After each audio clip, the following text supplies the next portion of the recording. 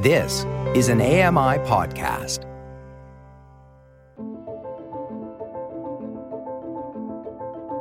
Welcome to Voices of the Walrus on AMI Audio, where professional readers give voice to articles from Canada's best general interest magazine. I'm your host, Roger Ashby. In his new novel, The Last Chairlift, John Irving looks out over familiar terrain. Will this book stand the test of time? Laurie Wilson reads John Irving Revisited by Dimitri Nasrallah. Dimitri Nasrallah's latest novel, Hotline, was longlisted for the 2022 Scotiabank Gillard Prize. This is a book review titled John Irving Revisited by Dimitri Nasrallah.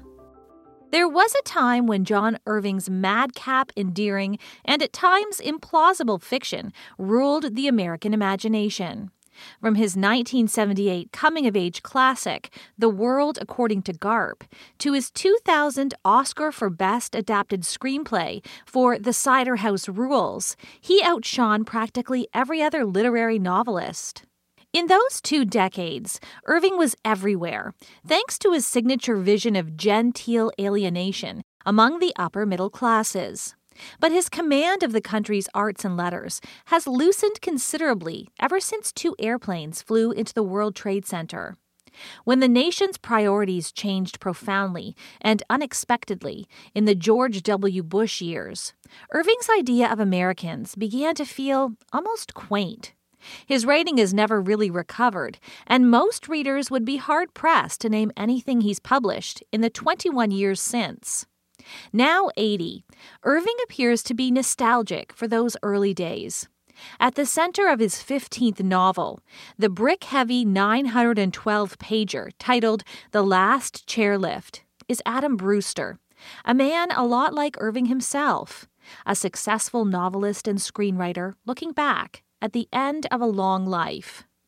Born in 1941, a year before Irving, to a single mother, Adam grows up in Exeter, New Hampshire, Irving's hometown. Like Irving, who once suffered a hernia after challenging his daughter Eva to a quarter-mile foot race, Adam's family is competitive. In their case, the extended clan shares an obsession with skiing, which leads to many detailed pages about a sport whose finesse and strategy, along with the characteristics of various slopes from Aspen to Maine, the author has harnessed to give the novel an extravagant sense of texture and place. Irving follows Adam as he rebels against the family culture and refuses to excel at the sport.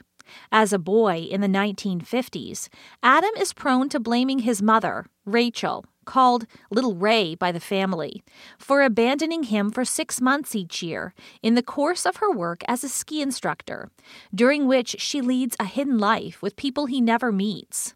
Among them is Adam's father, whose identity Little Ray refuses to reveal. The only detail Adam has is that he was conceived in Aspen. Adam is, in many respects, reminiscent of the protagonist of The World According to Garp.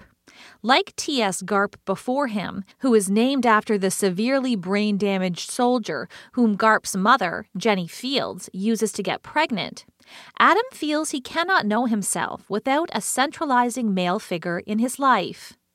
As a child, Adam suspects his mother loves skiing more than him, and his aunts regularly deploy the sport to criticize their younger sister's lifestyle choices and athletic limitations. For those long months when Little Ray is off carving down mountains, Adam is raised by his wise grandmother, who reads him Moby Dick, and his nonverbal grandfather, known as, quote, Diaper Man, who once had ambitions to be the principal at the local prep school, but now can no longer take care of himself. His inability to speak is attributed to the shock he endured after learning of Little Ray's decision to have Adam without a husband. The Last Chairlift is structured to allow Adam to metaphorically ride up and down the slopes of his life from his seat in the present day, looking back on the people and events that shaped him. Sometimes, his stories follow the linearity of his memories. At other times, they are presented as drafts of unpublished screenplays. Adam's vulnerability never fully fades as he grows up, and Irving steadily reveals Little Ray's true nature as a lesbian trying to navigate a world that won't accept her. Covering the 1940s and 50s, an era when American intolerance still held a stranglehold on society, The Last Chairlift is in large part a novel about how people of sexual difference cover up their secrets to conduct their daily lives. Irving has built a storied career writing about those marginalized for their sexual orientation and has long described these lives with complexity.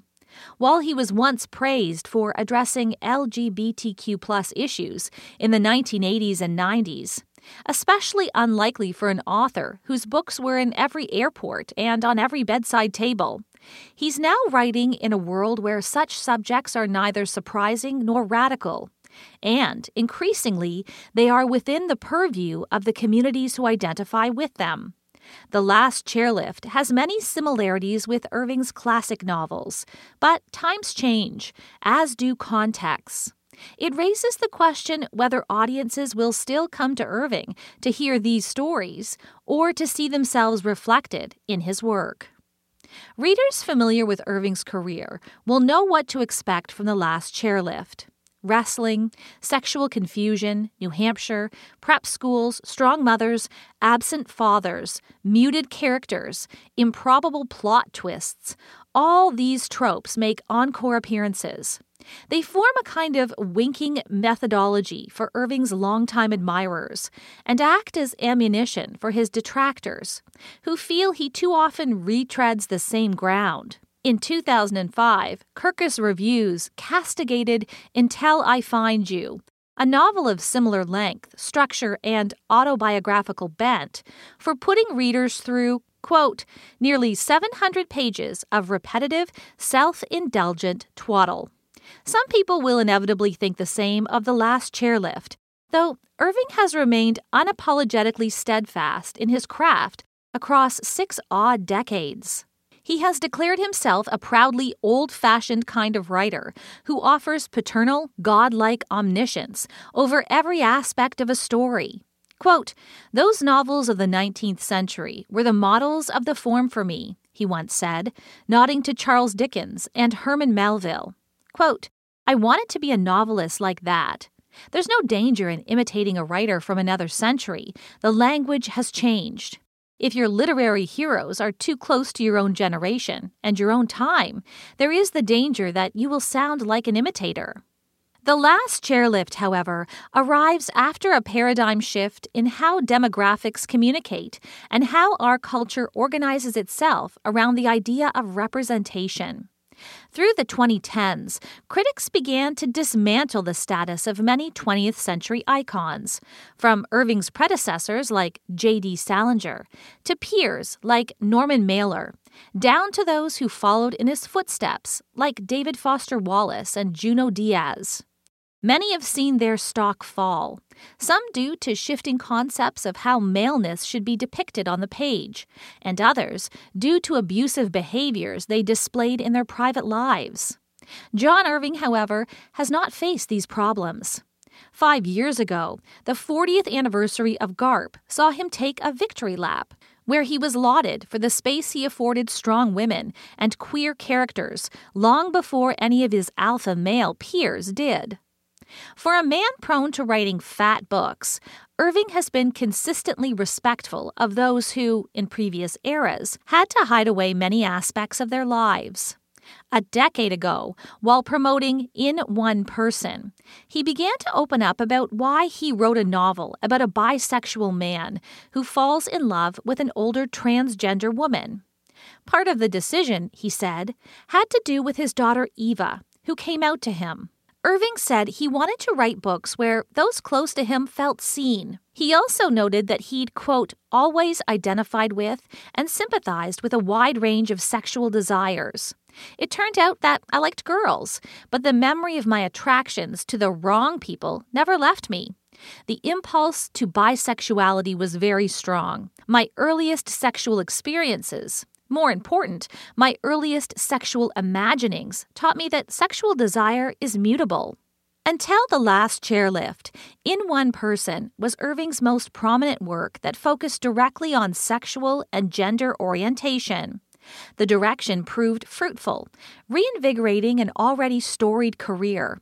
In One Person won him 2 Lambda Literary Awards, including the Bridge Builder Award, honoring allies of the LGBTQ+ community. In The Last Chairlift, revelations of sexual identity are high watermarks in a story that is otherwise filled with overly long character descriptions. Little Ray's friend Molly is just a ski buddy, known as, quote, the night groomer, until a 14-year-old Adam catches her and his mother in his own bed one night, quote, naked and locked in an upside-down embrace, their faces buried between each other's legs, their hands holding fast to each other's buttocks. After that fateful incident, Adam's innocence about his mother is lost, and Molly forever becomes Little Ray's partner and lover. Quote, when you're a child, Adam narrates, you think childhood is taking too long. You can't wait to grow up. One day, the growing up has happened. You missed it, and you're trying to seize it after the fact.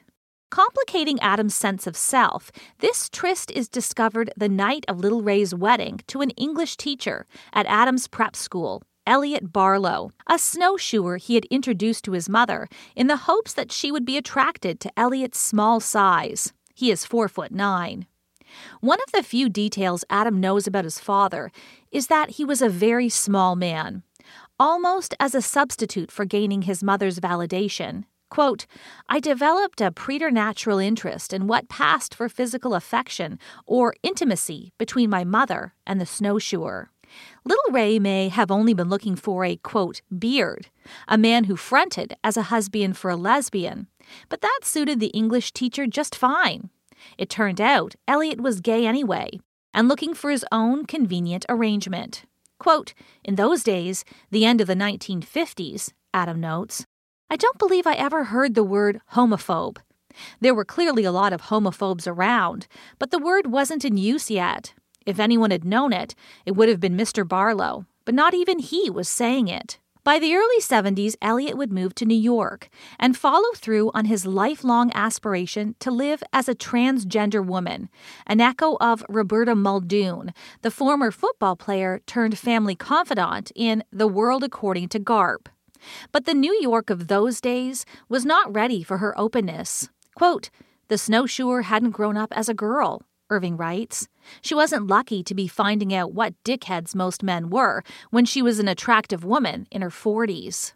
In these instances, when Irving is envisioning Adam's chosen family, he is masterful at teasing out a character's true self across hundreds of pages.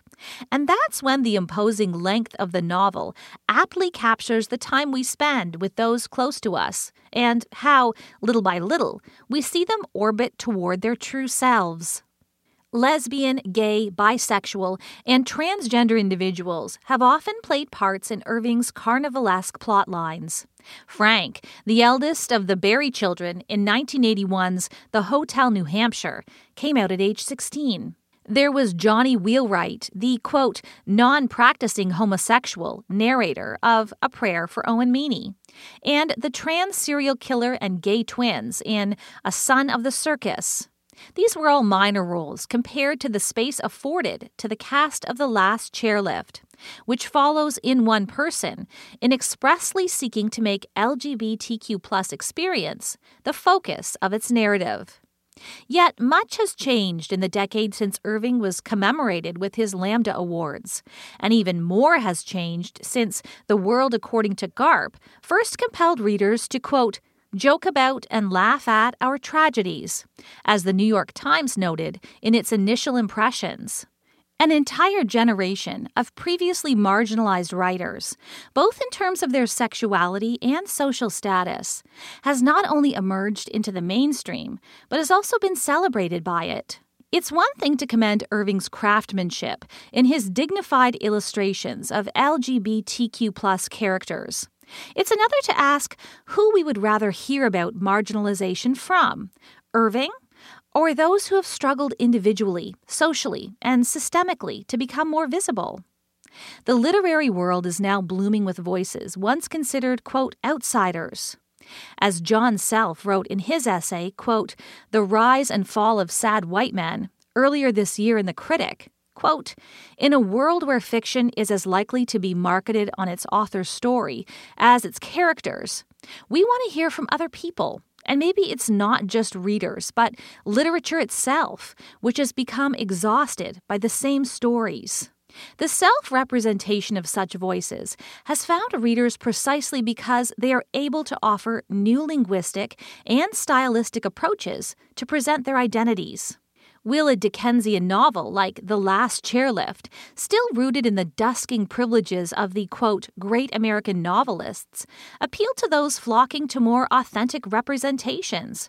Or does it risk merely co-opting struggles in the name of advancing its author's social outlook?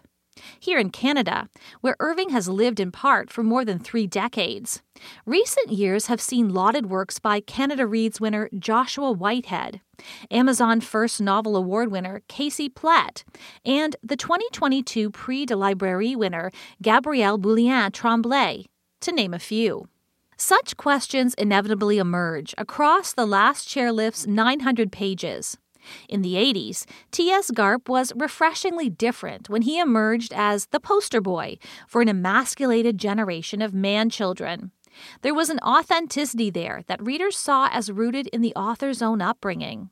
That license of lived struggle in hand, Irving and his readers had great fun with the caricature of a frustratingly precocious, over-emotional Garp as he is coached sexually and philosophically by the towering presence of his mother.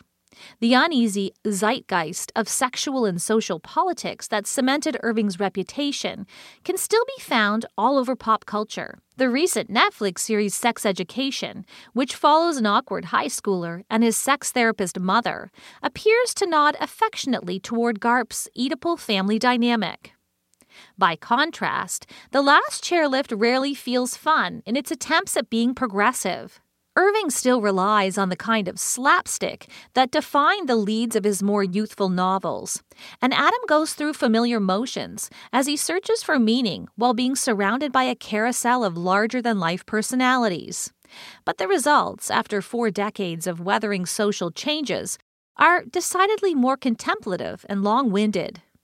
In an interview for his previous novel, 2015's Avenue of Mysteries, which features another aging writer grappling with memories from his boyhood, Irving described recurring manifestations from his autobiography as a catalyst for taking risks in his fiction. Quote, I've always written about what I fear. Maybe the most autobiographical element in my novels is that they're not at all about what has happened to me. They're much more about what I'm afraid of, much more about what I hope never happens to me or to anyone I love. Readers today may wonder if this inclination toward reuse hasn't grown, well, a tad predictable. Where exactly is the risk in this fiction? The Last Chairlift is a wandering book held together by Irving's steadfast insistence on micro-detailing every scene to the point of suffocation. For long stretches, its only discernible plot is how Adam navigated Irving's personal boyhood mythology to become a successful writer, which is about as navel-gazing as it sounds. We are meant to spot the contrast between life and art and make the most of those results, even as we feel we've already heard the answers. Instead of seizing this moment, both Adam and Irving appear to yearn for a time that was simpler in some ways and more complicated in others. That was a book review titled John Irving Revisited by Dimitri Nasrallah. I'm Lori Wilson. You've been listening to Voices of the Walrus on AMI Audio, produced by Don Dickinson. Audio engineering by Bill Shackleton and Jacob Shemansky. The manager of AMI Audio is Andy Frank, and I'm your host, Roger Ashby. If you enjoyed this podcast, please consider giving us a rating and review, and subscribe for more.